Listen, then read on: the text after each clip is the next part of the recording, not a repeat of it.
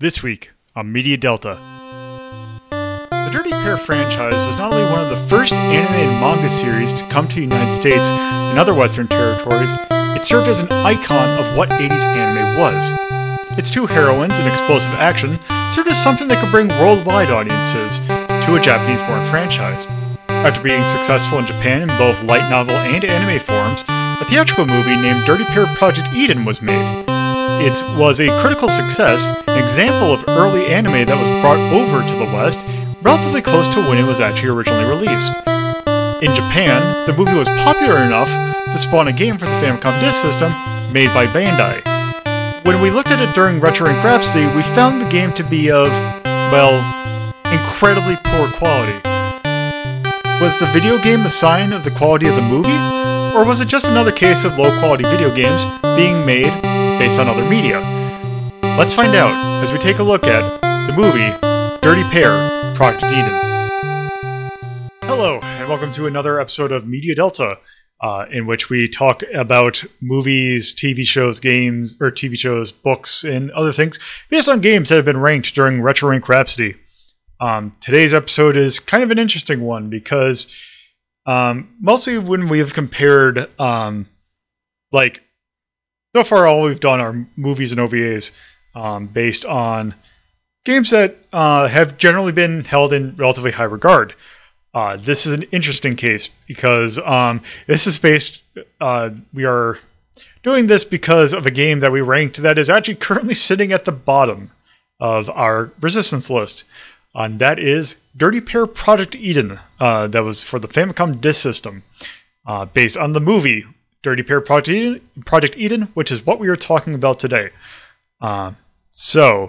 Before we get into what this is, I have two other guests with me to talk about this, kind of what's going to end up being this franchise and also this movie. So, with me, I have in alphabetical order. Hi, this is Carnival. We actually got a good one this time. Yes, we'll see how good it is as we get later on. Hi, I'm Torpo, and let me tell you about my love of Dirty Pair. Yes. Yes, Dirty Pair is certainly a thing. If you are not familiar with Dirty Pair, then you are probably not familiar with 80s anime, because Dirty Pair is kind of almost, if you could think of any sort of anime series and kind of tie it to an era, Dirty Pair is probably the most 80s anime that you can possibly get. Shit, I thought it was Bubblegum Crisis. Well, that too, but also Dirty Pair. I bet you that I could get. I bet you Bubblegum Crisis. You know what? Actually, I'd take that back because if you go with the lineage of Bubblegum Crisis, then you'd also have Gal Force, which I think kind of came out around the same time. Although, if you really want to go into it, the novel started out, or that Dirty Pair is based on, started out in May 1980. So, I bet you that Dirty Pair had a pretty good inspiration on a lot of other anime. Oh my god, just get on with it. Yes. So, Dirty Pair. It was originally a series of novels that turned into, I believe, that turned then from the novel turned into an anime series, which then turned into some OVAs and also the movie that we're talking about now. If you're not familiar, it also got a reboot. That too, Dirty Pair Flash. Also, there's a weird American comic series done by Adam Warren. Yes. We're just not gonna. Don't worry about it. Just okay. It never happened. Okay. So, if you're not familiar with what Dirty Pair is the kind of the. Not, I wouldn't call it the code name because it's not their code name. It is the kind of name that is given to the basically two ladies who are named Kei and Yuri. They are what are in the future referred to in the universe that they exist in. They are considered trouble consultants. They work for the WWWA or the World Welfare Works Association or the 3WA. They are people who live in the United Galactica, and which basically is a federation that has a bunch of different planets in it. And basically what they do is they solve problems. And the codename that they take when to do these problems, they consider themselves the Lovely Angels. But the problem with them is, and the reason why they have the name Dirty Pair, is basically they get the job done. But good luck if your planet's still existing when they are actually done. Because they basically destroy more things than they are basically almost as destructive as the things they're trying to stop. Which is perfectly shown off in this thing. So this is actually a pretty good clue, or a pretty good thing to start it with if you are not familiar with the franchise. This movie is an incredible encapsulation of everything that is Dirty Pair, yeah. So let's talk a little bit more in depth into our two Lovely Angels. So first off, we got Kay. Kay is a redhead. She is the more feisty of the two, I guess. She is more, rambunctious. And she is... So, one thing I should go into before we go into the characters is that this has actually been dubbed twice. There was originally a Streamline dub of this that came out, I believe, in the early 90s. And then there was a later 2002 dub that was done by ADV. So I will be listing both voice actresses for basically I'll list the Japanese and both American or both Western English voice actors. So for Kay, original voice actor is Kyoko Tangu, who did not really do much that we are probably familiar with, but I did point out two in particular that more apply to me than anyone else. She voiced the main character Saru from the anime of Pro Golfer Saru, which I would only point out because that I think that actually just got a recent something or other based on it. But there's also another Famicom Disk System game based on that, so we might end up having to look at that sometime in the future. But the one that I more enjoy, she also voiced Smith in an anime series that I love because it's so ridiculous, that is named Ginga Naberoshi Jin, which is basically Fist of the North Star, but with dogs. It is a fascinating series, and I am very sad that there is no video game based on it, so we can't take a look at it. Damn it! But her English voice actors are for the Streamlab dub, Laura Cody and Pemer Lauer for the ADV dub. I'm not super familiar with either of those names. Perhaps do either one of you familiar with it? Not really, but also I'm not that familiar with a lot of voice actor names. Okay, so let me see if I can quick find... let's see, okay, Laura Cody, she has done...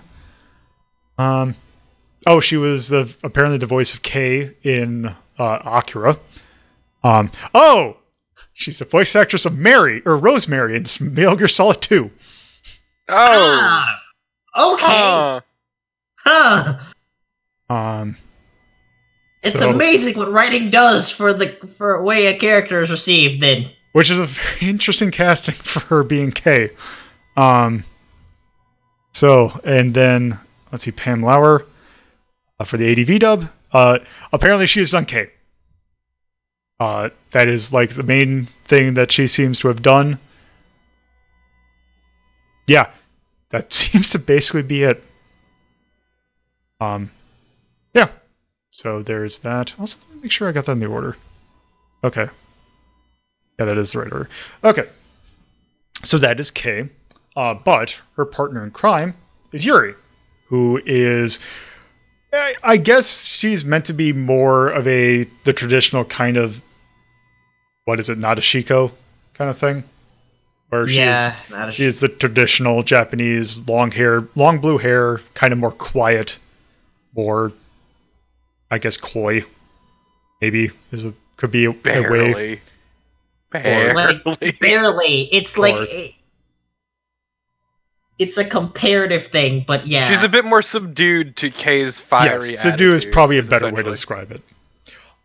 So her voice actresses are Seiko Shimatsu, whose other work was Shinobu in Urusei Yatsura. Also is the current voice of Yoshi. Huh. Um, That's some stable work then. yeah. So her voice actress in the Streamline dub was Wendy Lee. And in the Wendy Lee, okay. Yeah, and the ADV dub was Alison Summerall, who I'm gonna do Alison Summerall. Let's see what she has done. She was Kagura in Azumanga Daioh. She was looking through here. Doesn't look like it was anything else major. She seemed to have voice acted in Girls in Panzer. The only other name that's coming to mind.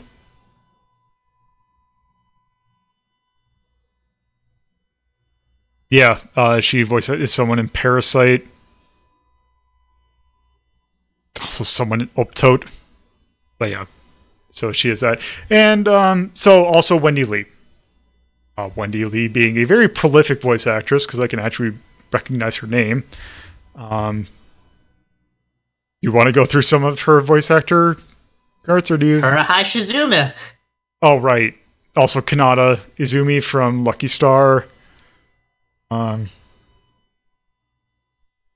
sorry. The thing is, she has so many roles that, like, other than Harahai Shizuma, like, I have to actively think, because it's the same way. Like, go ahead.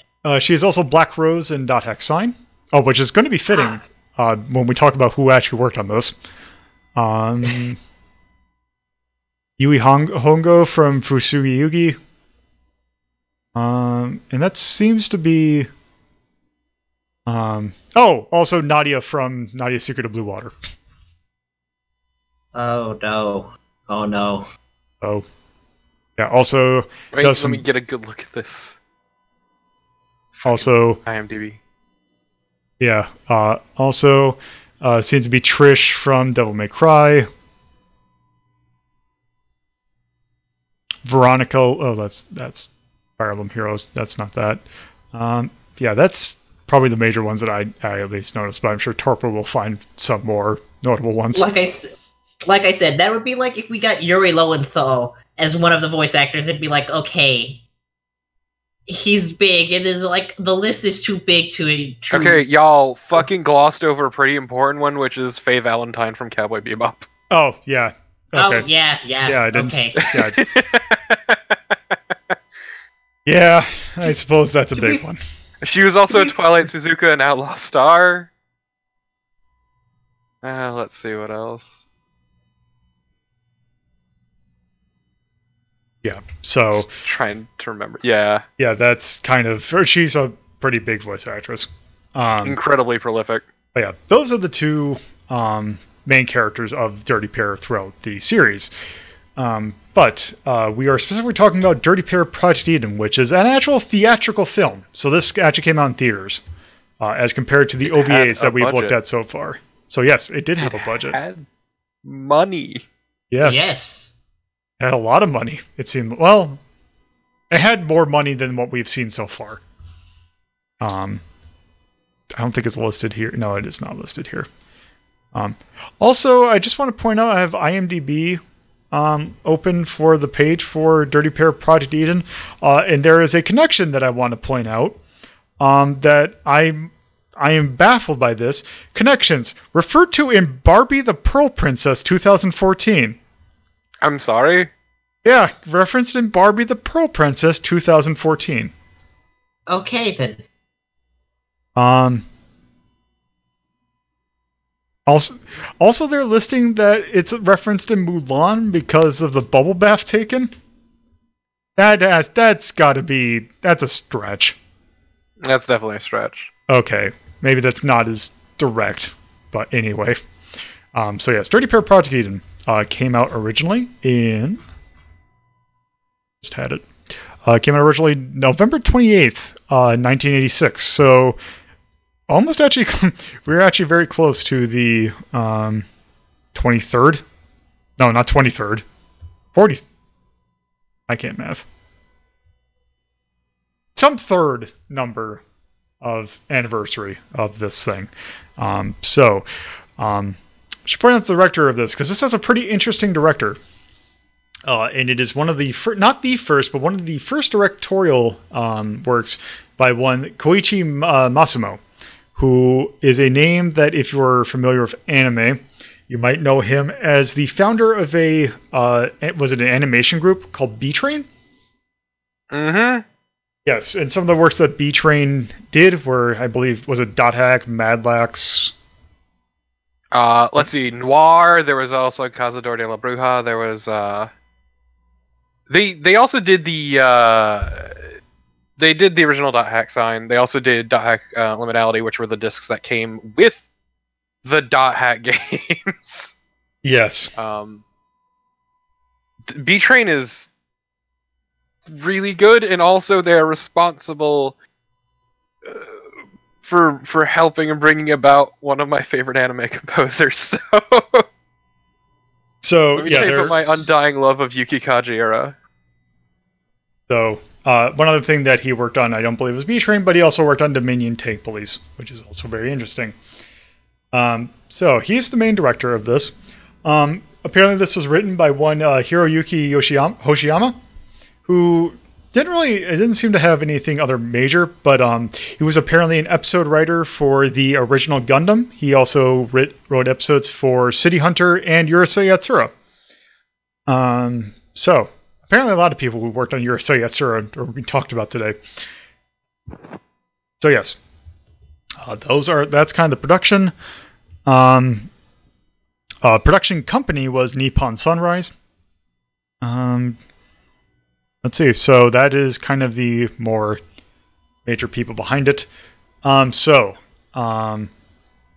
that I do want to point out, because it is something that is future prominent in the movie, and that's the music. The music in this thing is fantastic. Yes. And this one is probably a little bit too popular that I don't want to actually play it in case we get in trouble for it. Because I bet you that this is something that probably would actually have, yeah. No, I was actually listening to the soundtrack for the next few days after we watched this together. Yeah, so just to point out, a majority of this music was written by one Miki Matsubara, who apparently wrote the songs Safari Eyes, which is the opening theme. There is an insert song that is called Over the Top, which is apparently to the tune of Safari Eyes, and also the ending theme, which is Pas de Deux. It's French. Pas de Deux, maybe? Pasdedeux. Bitch, I don't know French. Yeah, I'll just leave it at that. I apologize to anyone who speaks French. But there was apparently another insert song that is called Matters to Me. That was by the band Poker Face. Which was apparently sung in English, even in the Japanese version. And it seems like one of the production companies in English did do some dubbing for the music, it seemed like. I believe some of the songs were more in English than it seemed like they... that was actually the songs themselves. Oh, okay. Oh. Having listened to the soundtrack several times at this point. Okay. So... guess we'll just leave it at that. So, let's actually talk about the movie itself. So, I can't exactly remember what version of which dub we couldn't figure out which dub we actually watched. Do you remember? Which one was Wendy Lee in? Wendy Lee was in the Streamline one. Then I think we watched the ADV one. Okay. So... just to point out, just a fun thing, because it's funny whenever I see his name. The Streamline version was apparently directed by one Karl Masek. So, apparently, I don't think it must have had that much of an impact, because if I remember correctly, he is one that kind of cut a lot of older anime back in the early 80s. Or not early 80s, but like in the 90s. But, yeah. So yeah, I don't know which one it is, and I think like this hasn't like been. I mean you can definitely find this on DVD, but I don't think you're getting anything higher than that. But yeah, so let's actually talk about the movie itself. So, this movie starts out kind of in a really weird kind of fantasy space ski resort. Like, people are just skiing in space, and there's just a bunch of people walking through a ball looking all fancy. Wasn't it also like people in fucking swimsuits and shit too? Yeah, they were swimming in like pools that were like filled entirely of space. Like, it's those, like, have you seen the pictures of like the pools that are like over open air, and you can just, it looks like you can just see, looking at the bottom of the pools just going straight down. It's kind of like that, but in space. And it was very interesting opening. The thing about this space deal, or the space station, while this is going on, you have a kind of a plot dump talking about this fantasy kind of material called Visorium that basically is a highly smuggled kind of thing because it's used in some, I believe it was powerful, like, was it explosives or was it was something that was basically it's necessary for space travel, dude. Oh, right. So, yeah, that is what Visorium is. And we see a Visoria smuggling deal going down that looks almost like a drug deal. With this woman in a wig, or this blonde-haired woman, I should say, because, I mean, it's very clearly shown that, like, even from the opening, that this is definitely one of the dirty pair. Namely, it's Kay. It is Kay. That is going on with this drug deal. Basically, she tries to arrest the people, but ends up getting into a massive gunfight. And almost gets the thing, but almost gets the Visorium, but it is taken by one of the people who were in the deal at the very last moment. But one of the things that kind of threw them off was Yuri coming in hot in her own little space thing. That was coming down and actually like landed on this little space station that they were on. And kind of, did she blast her way through in? Or was it just that... Or no, I think one of the bad guys like blew a hole or set a bomb. Isn't it? Yeah. I think it was they set a bomb or some sort of explosive went off. Yeah. And I think specifically they set a bomb as a trap. Right. But they end up capturing one of them, but they see that one of them gets away with the Visorium. And then in that explosion, Kay and Yuri managed to get away, but then an entire space elevator just blows up. So... Just the whole way down, it fucking explodes. Yeah, it is just millions of people die. Yes. At that point, after that, basically it's a shot of a space elevator, and then you get a Naked Lady Bond intro. And that is the intro of the movie, which is very fitting for theming of Dirty Pair.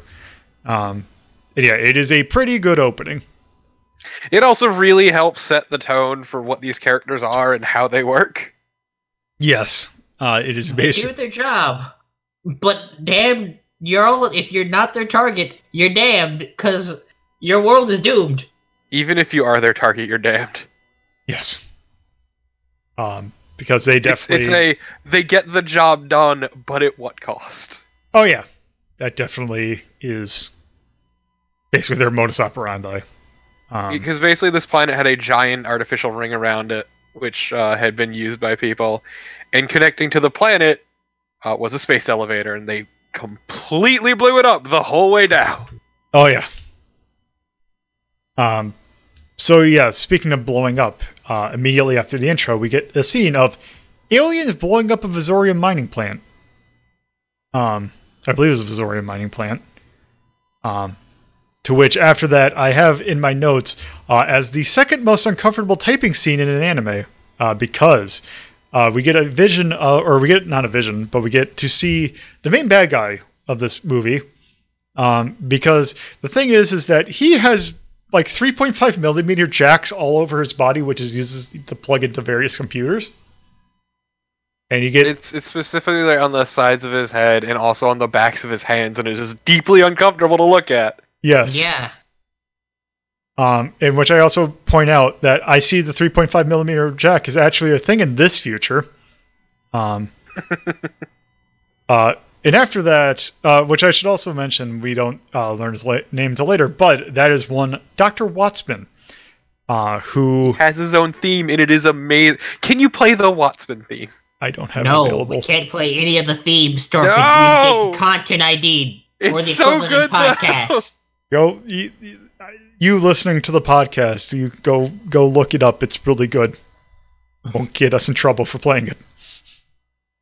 But I should point out that he is voiced in Japanese by one Chikao. Let's see, that is Chikao Otsuka.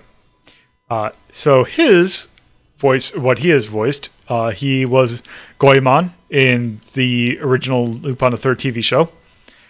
He was Tao Pai Pai in Dragon Ball, but also, incredibly fittingly, he is also the current voice of Eggman in Japanese. So, yes, that worked out pretty well. In the Streamline dub, he was voiced by Steve Kramer, and in the ADV dub, he was voiced by John Swayze. So, Steve Kramer, if I'm looking at some of his things that he worked on, let's see, he was over here.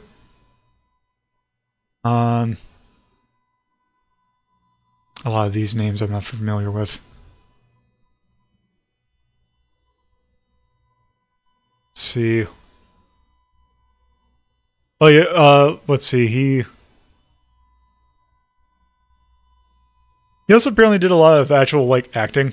Oh, he was a bit into Golden Girls apparently. He's the professor from Ape Escape.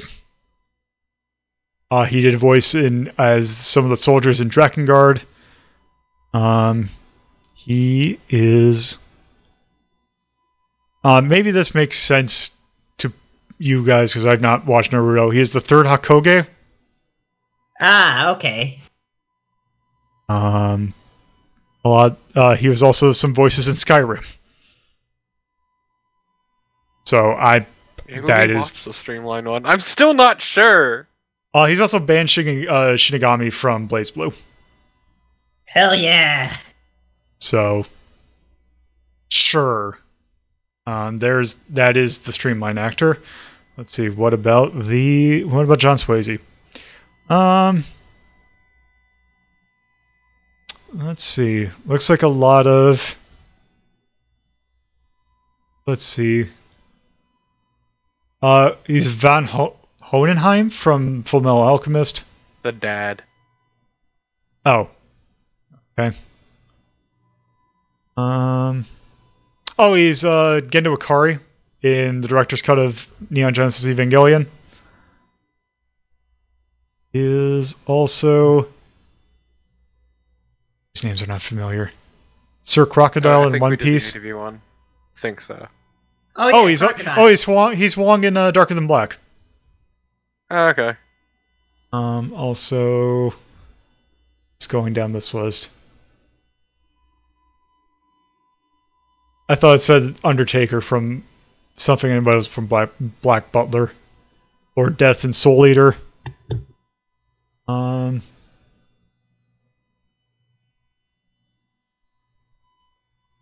It's also a voice director, apparently, so yeah.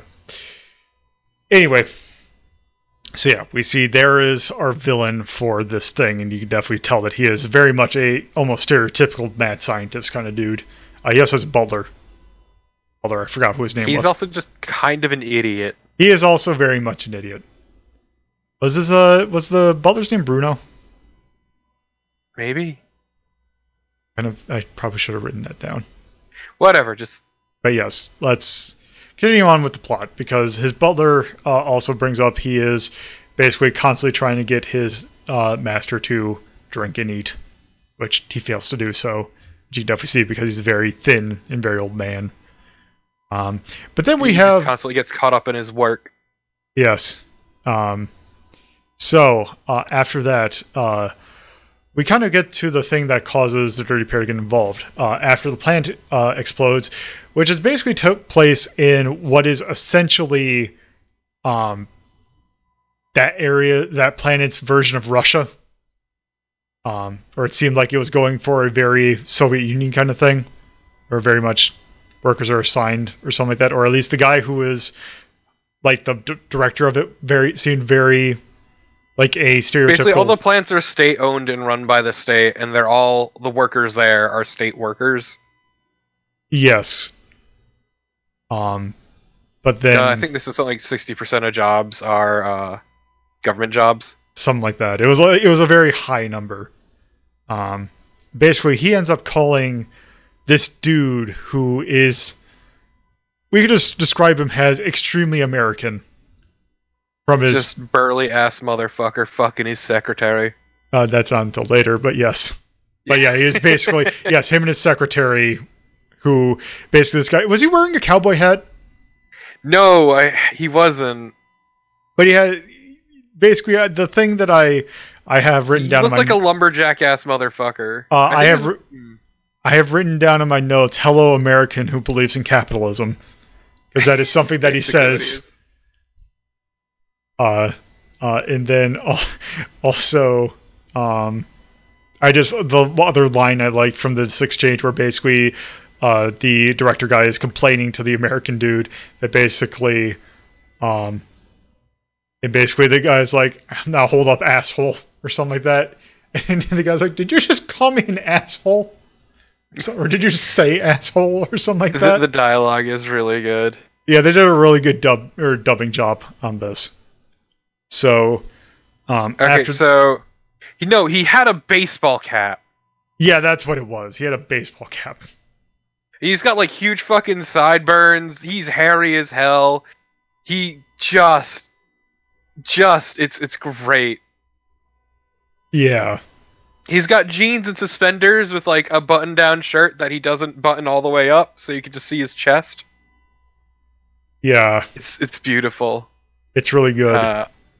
Also, as a quick aside, these are the two main manufacturers of Visorium on the planet. The state-run one, that part of it, they produce and refine the Visorium on their end, while the ultra-American motherfucker, what they do is they just take the raw Visorium and export it. Yes. And this is actually also a point of contention between the two sides. Yes.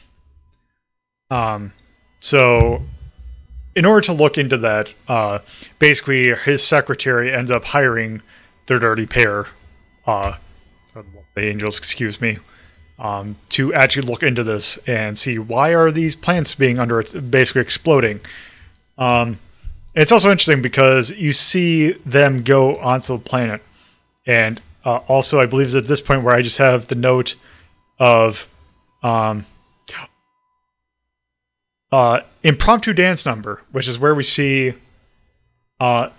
Yuri just dancing along to a song that is playing in the background, and it's like a mini music video. I mean, this entire movie is a mini music video at points. Yes. Also, I believe here I have the note, or the piece of dialogue that came from the director guy that was really good. And I just have the note, "Why don't you keep your propaganda in your asshole?" I can't exactly remember the context of that, but I just wanted to point out that that's what I have written in my notes. The answer is the state-run one is very, very big on that. Yes. So, basically they start arriving at the base and see that it is kind of deserted because there's nothing there. So they're just kind of taking a look around. But what do they come across but some baths? So they decide to just, in the middle of taking a look, just take a bath. It is at this point where we are introduced to another character, which we have actually seen before, because it turns out that it is the guy who ended up running up with the Visorium during the drug bust. Or not the drug bust, the Visorium kind of smuggling bust. So he is doing things, he is kind of going around in the vents of the plant in order to kind of kind of scope the thing out. And once you know it, he happens to come across Kei and Yuri in the bath. And once you manage to find out that he falls out of the bath and lands exactly where you imagine that he would. Or no, I think I think that he ending up landing in Yuri's bath, and then ends up getting kicked out into Kei's bath, where he lands in a very convenient, a very gropey position. And it is very 80s anime hijinks that are kind of problematic. But anyway, yes, this is where we are introduced more formally to Carson D. Carson, who has an interesting set of voice actors. Namely, his Japanese voice actor is Katsuki Mori, who is definitely a veteran because there's two big names associated to him, namely Cyborg 009 and also Ken the Eagle from Gatchaman, or kind of big and kind of old roles. His Streamline voice actor is Kerrigan Mahan, and his ADV voice actor is David Matraga, which let me see real quick if I can see anything about either of these two. He voice acted Champ in Zillion. He is Yamcha in the Harmony Gold version of Dragon Ball. Harmony Gold in a version of Dragon Ball? Yes, and it cut out a lot. But it's Dragon Ball Classic, so they definitely did a lot of cutting out. Oh, also apparently he did voices in things like Dr. Dolittle. He was a voice actor in Bebe's Kids. Ugh. He did a couple voices in Halo 2. Also apparently some in some various versions of. He also did some stuff. Oh, he's Goldar from Mighty Morphin Power Rangers. But yeah, that is what's his name? Kerrigan Mahan, and we also have David Matranga. Who, let's see. He was Genjo Sanzo in Sayuki. Braeros in Appleseed Ex Machina. At this, let me scroll down and see more recent stuff. Let's see. Shota Todoroki in My Hero Academia. Oh no.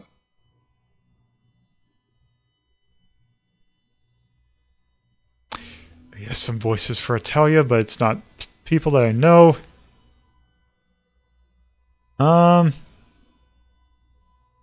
These are kind of the major names that I've recognized. So, that is David Matranga. Matranga. So, after Carson introduces himself and has fun hijinks, he kind of joins them for the ride, or basically they kind of capture him and handcuff him to turn him in. But it was at this point where they end up getting attacked by xenomorphs, or things that look like xenomorphs. And like you do. Weirdly enough, they're attracted to Visorium for some reason. So basically once they get attacked, they realize, let's just get out of here. They all leave on their hovercraft, where basically Kei and Yuri interrogate Carson, who is just in his underwear. And they're kind of doing the thing where they're about to kick him off the thing while it's flying. So basically they kind of trying to interrogate him for a while. They don't really find anything. And basically after that, they kind of realized, oh, hey, something... They realized, actually, while we're trying to work on this, I think we saw kind of similar motives. Let's just kind of work together on this after a while. No, it was let's work together and just let's not get in each other's ways. That's probably more right. So, at this point... Also, they are barely clothed this entire time. I mean, they are They in general, but basically they are torn up especially. towels to use them as clothes, and then when they start fucking with the other dude, they steal his clothes and cut it up to make more covering outfits, though not by much. Yeah, not by much. But then again, their normal outfit's not covering much either. So that dude's now in his undies, and they're scantily clad as well. Yes. And they are dressed like this for the rest of the fucking movie. Yep. So after this, we get a cut to Dr. Watson working on an experiment featuring. There's just a woman or a naked woman just sitting in a jar. Then he has her come out of the jar. Then she melts. Also, there's a lot of flashing in this movie.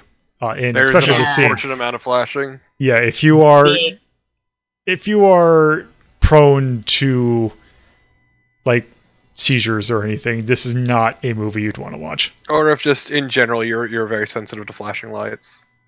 Yes. But then they kind of crawl around, they kind of lurk around the base a little bit, trying to look at things. Then they end up getting into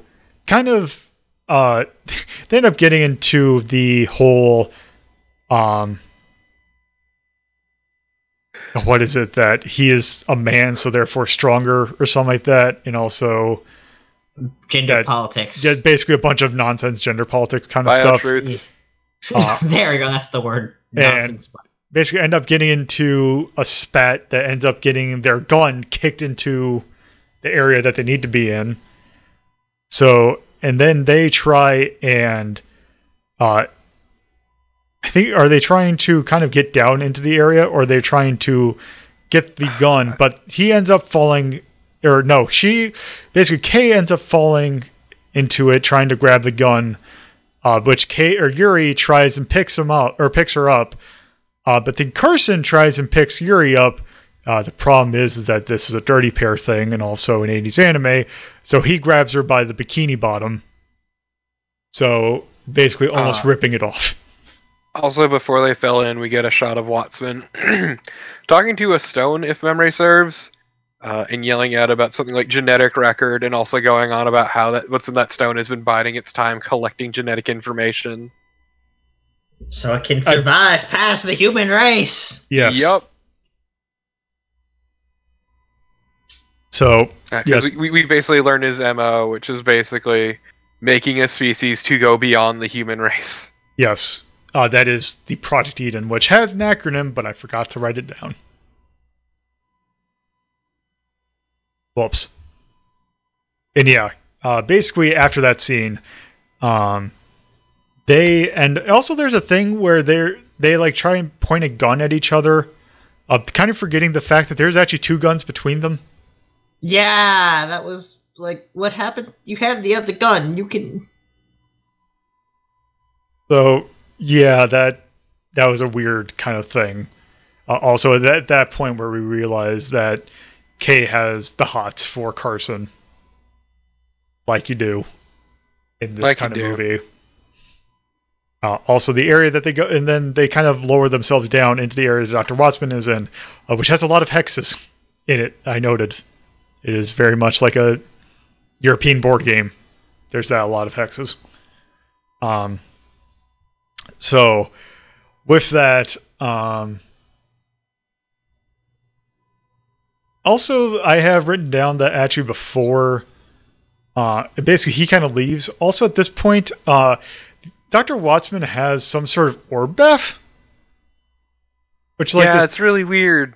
Like, he's just sitting in a bathtub that's filled with these pink orbs that look like they're cushiony. Just rolling around in them. It's weird. Yeah, and it's like trying to wipe himself off also, or like brush himself. Mm-hmm. It looks kind of uncomfortable. And yes, this is also a scene when Kay and Yuri are end up getting spotted in Carson. There's a fight scene that plays, which I point out that the old man gets his own theme while the fight scene plays. Also, I noted down that the action in this movie kind of looks like it would fit into a Laserdisc game. That's right. You even said that. Yeah, it just has that kind of, whoop, here's something, and then it react. Like, you could map that onto a Laserdisc game pretty easily. Also, if memory serves, the aliens at this point start coming alive from the stones. Correct. Also, at this point, basically, they end up getting Kay and Carson end up getting captured by being sucked up into this vacuum thing, where they have a scene where they are holding hands, trying not to get captured, but they end up letting go and then end up getting into the tubes. Then this weird existential, weird philosophical scene plays. That's basically just colored, like it's just a colored space and then them or the two of them in like figures just standing there talking to each other. You're not exactly sure what's going on. But then when they wake up, they are basically in these capsules. Also at this time, suspended in weird barrel things. Yeah. Then Yuri has managed to find monster camouflage. No, it's not she managed to find monster camouflage. It's she kills her way through a bunch of monsters and ends up under one of the bodies. Yes.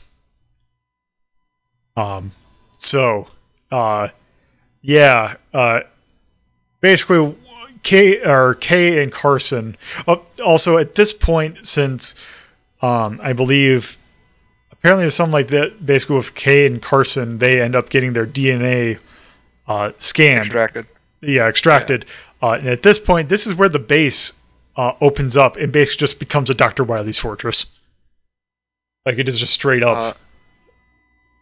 He extracts the DNA thinking that they are the next step in evolution after all his attempts for these aliens. He thought they were aliens specifically. So he extract their information and start using it in more of them so he can build more of this alien race. Yes.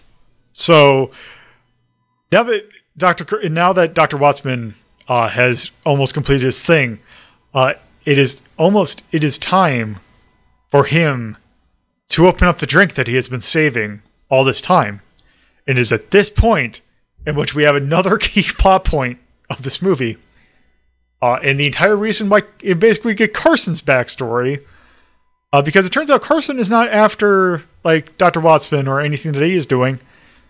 He is after a bottle of wine. The victory wine. The victory wine that Charles de Gaulle had sealed away. Because at this point in the future, only like 5 bottles of it last. And Dr. Wattsman was saving it for when he finished Project Eden to drink of it. So that's vinegar. It's fucking vinegar. That's going to be nasty. Yeah, it's vinegar. It's hundreds of year old wine. Like, no, that's fucking vinegar. Yeah. Also, we pointed out, or we noted, the eugenics doctor really likes the anti-Nazi wine. Yes, that's right. Yeah, so basically Yuri comes along, I believe it's Yuri that comes along and ends up freeing both Carson and Kay. Which also, once again, our doctor, the good doctor, thinks that she is the next step in evolution because she has the husk of one of the monsters on her. Yes. And then I have noted, because this is also when, I believe, so I forgot what its name is, but basically, Kay and Yuri have a kind of pet companion with them, and it's something that's just part of the franchise, that ends up it's driving. It's not really relevant in the movie. Yeah, because he only shows up like once or twice. But shows up with basically their ship, so they have all their weaponry now. And it gets dropped in, and then basically falls into a hole. And we see Kay, Yuri, and Carson go into that hole. And when they come up, they're all decked out in power gear. And then a power ballad plays, and I have this note: time for a power ballad and a shit ton of flashing. It was painful. Just the amount of it was a cool fight, but it was just flashes all over the place. Yeah, I was actually in genuine pain. Also, I have to note, because at this point, Dr. Wattsman also brings up or unleashes his aliens that he has to fight them, or I guess that he gets made with his DNA. Well, they're newly injected with the DNA, yeah. Which I have noted, especially because it's, I guess, came from Kay, that what they are fighting are titty aliens with notable asses. Very nice asses, yes. Yes. And yeah. Don't they also have like tentacles too? Yeah, I think they have a couple tentacles as well. But no heads. They have no heads. Yeah, Right. no heads. So basically, there is a huge fight scene of Kay and Yuri just blowing a whole bunch of them away. Also, Carson gets in a little bit on the fight, but what he is more after is that wine, because we get a little bit of his backstory.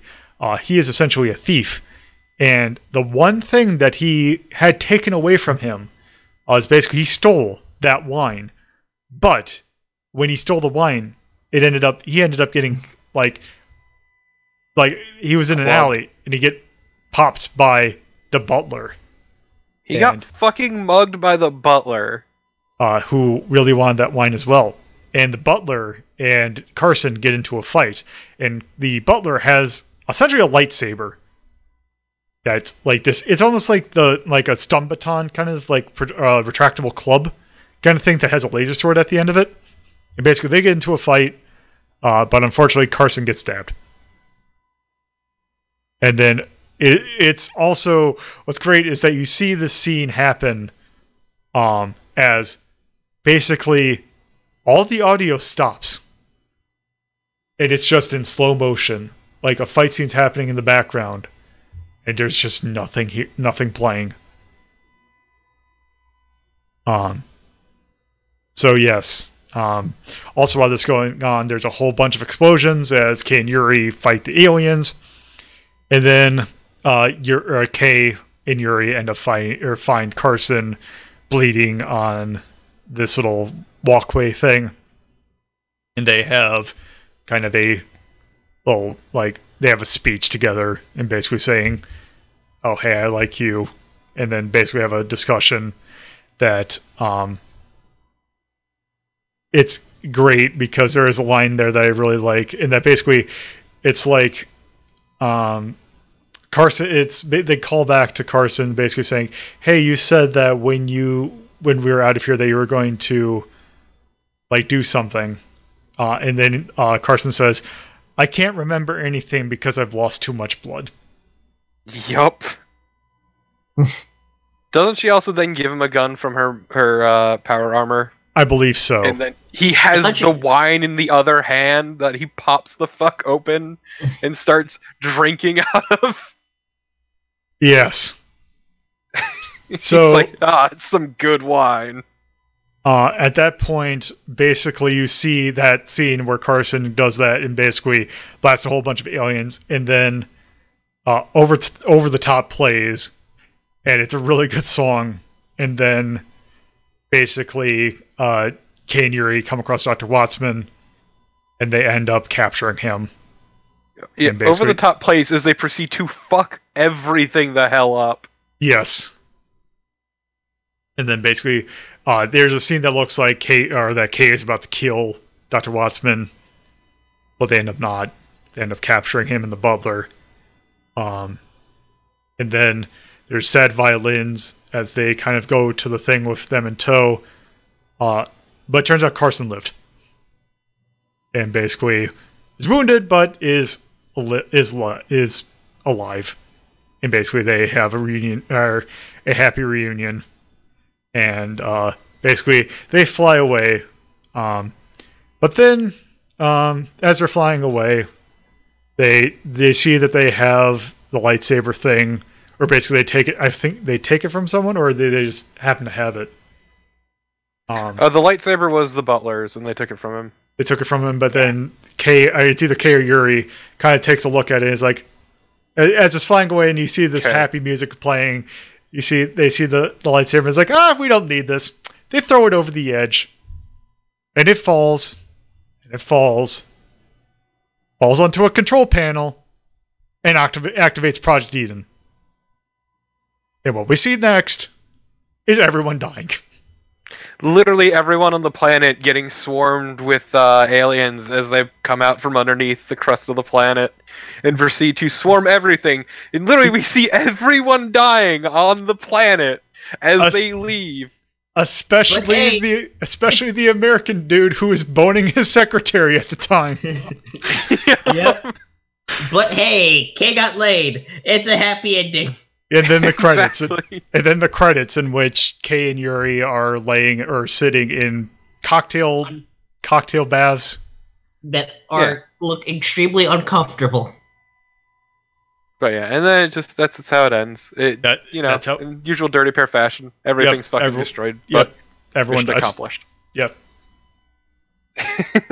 Yeah, that's how that ends. It was an absolutely fantastic movie and a lot of fun the whole way through. Yes, absolutely. It is an incredibly fun movie. It's great. Then they made a really shitty game based on it. That had almost it's like astounding how bad the game is, and then how fucking fantastic the movie is. It's ridiculous. Man, watching that movie and then going back to that game, holy man. I mean, you can kind of see some of the things, like they had the alien enemies, they had the little glider thing. There was some base going in, but Lord howdy, that game sucked even more now. Because it's like, man, you could have made something really cool, but no, you didn't. You made this. Yeah. I can't think of any other Dirty Pair games. So I think there might be some based on the original Dirty Pair for like a really early Japanese computer, but man. Yeah, that sucked, especially for that movie, because that movie's really good. Yeah. The movie was incredibly fun the whole way through. Like, it was great, and the cause, we were just fucking losing it the entire goddamn time. Yeah, that was such a good movie. So I was even tempted to watch it a second time right after we'd watched it. Yeah. So I'm curious, I kind of would want to watch it in Japanese. That way I could at least make sure of which voice actor is which. But yes. And that's a real shame that that's not available for anything. Like, I really wish that there was like a Blu-ray version of it. I wouldn't be surprised if there's a Blu-ray version in Japan, but yeah, maybe, but it's not going to be in English. Yeah. The issue is Streamline and ADV are both dead. Well, yes. Let's not get into the hot fucking quagmire mess that is Sentai Filmworks. Can't believe they bought ADV for $1. Yeah. All right. Well, with that, I think let's go ahead and rank this thing. So, like 2 or 3 easily. Yeah, let's see. So, just to kind of clarify, if this is for some reason your first episode of Media Delta, or I guess Retro Rank Rhapsody, which you should probably puts a lot of this in context. But anyway, we have a 1 to 21 rating scale for what we rank these. With 1 being what we consider Universal Mastercraft, which is basically top of the top with basically it's no niche or basically it's just a phenomenal thing all around. To 21, which is basically don't even bother. There is not even ironic value in listening to or watching this. It's just not good. So yeah, let's so we have our essence list, which is what this will go in. So yeah, so I said easily 2 or 3. Yeah, so Torpor, what are your thoughts? I say like maybe a 3. Yeah, I can definitely see. I'm thinking 3 for this. That's fine with me. Because it's just a really good movie. It's incredibly fun the whole way through. Yeah. The pacing is actually surprisingly good.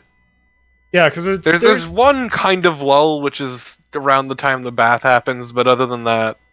Yeah, it's like when it's starting to get going and they're like first going into the base, which just makes it a little slow, but other than that, it's just a phenomenal movie all around.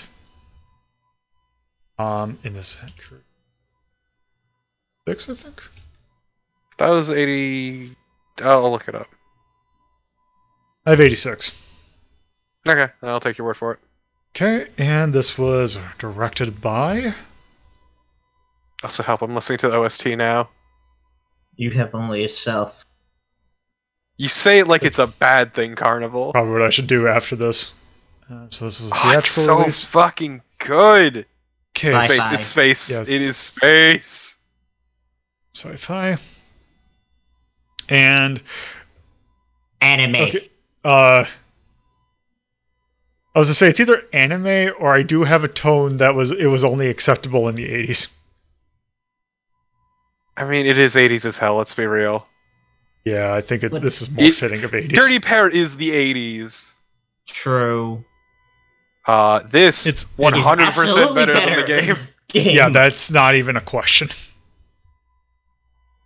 So yes, we also check to see if it is better than game. Kind of photosensitivity, that is kind of Photosensitivity. also technically I guess I should put H there because there is some slight, like, surprisingly low for something you'd imagine to be very fan servicey, but it's still there.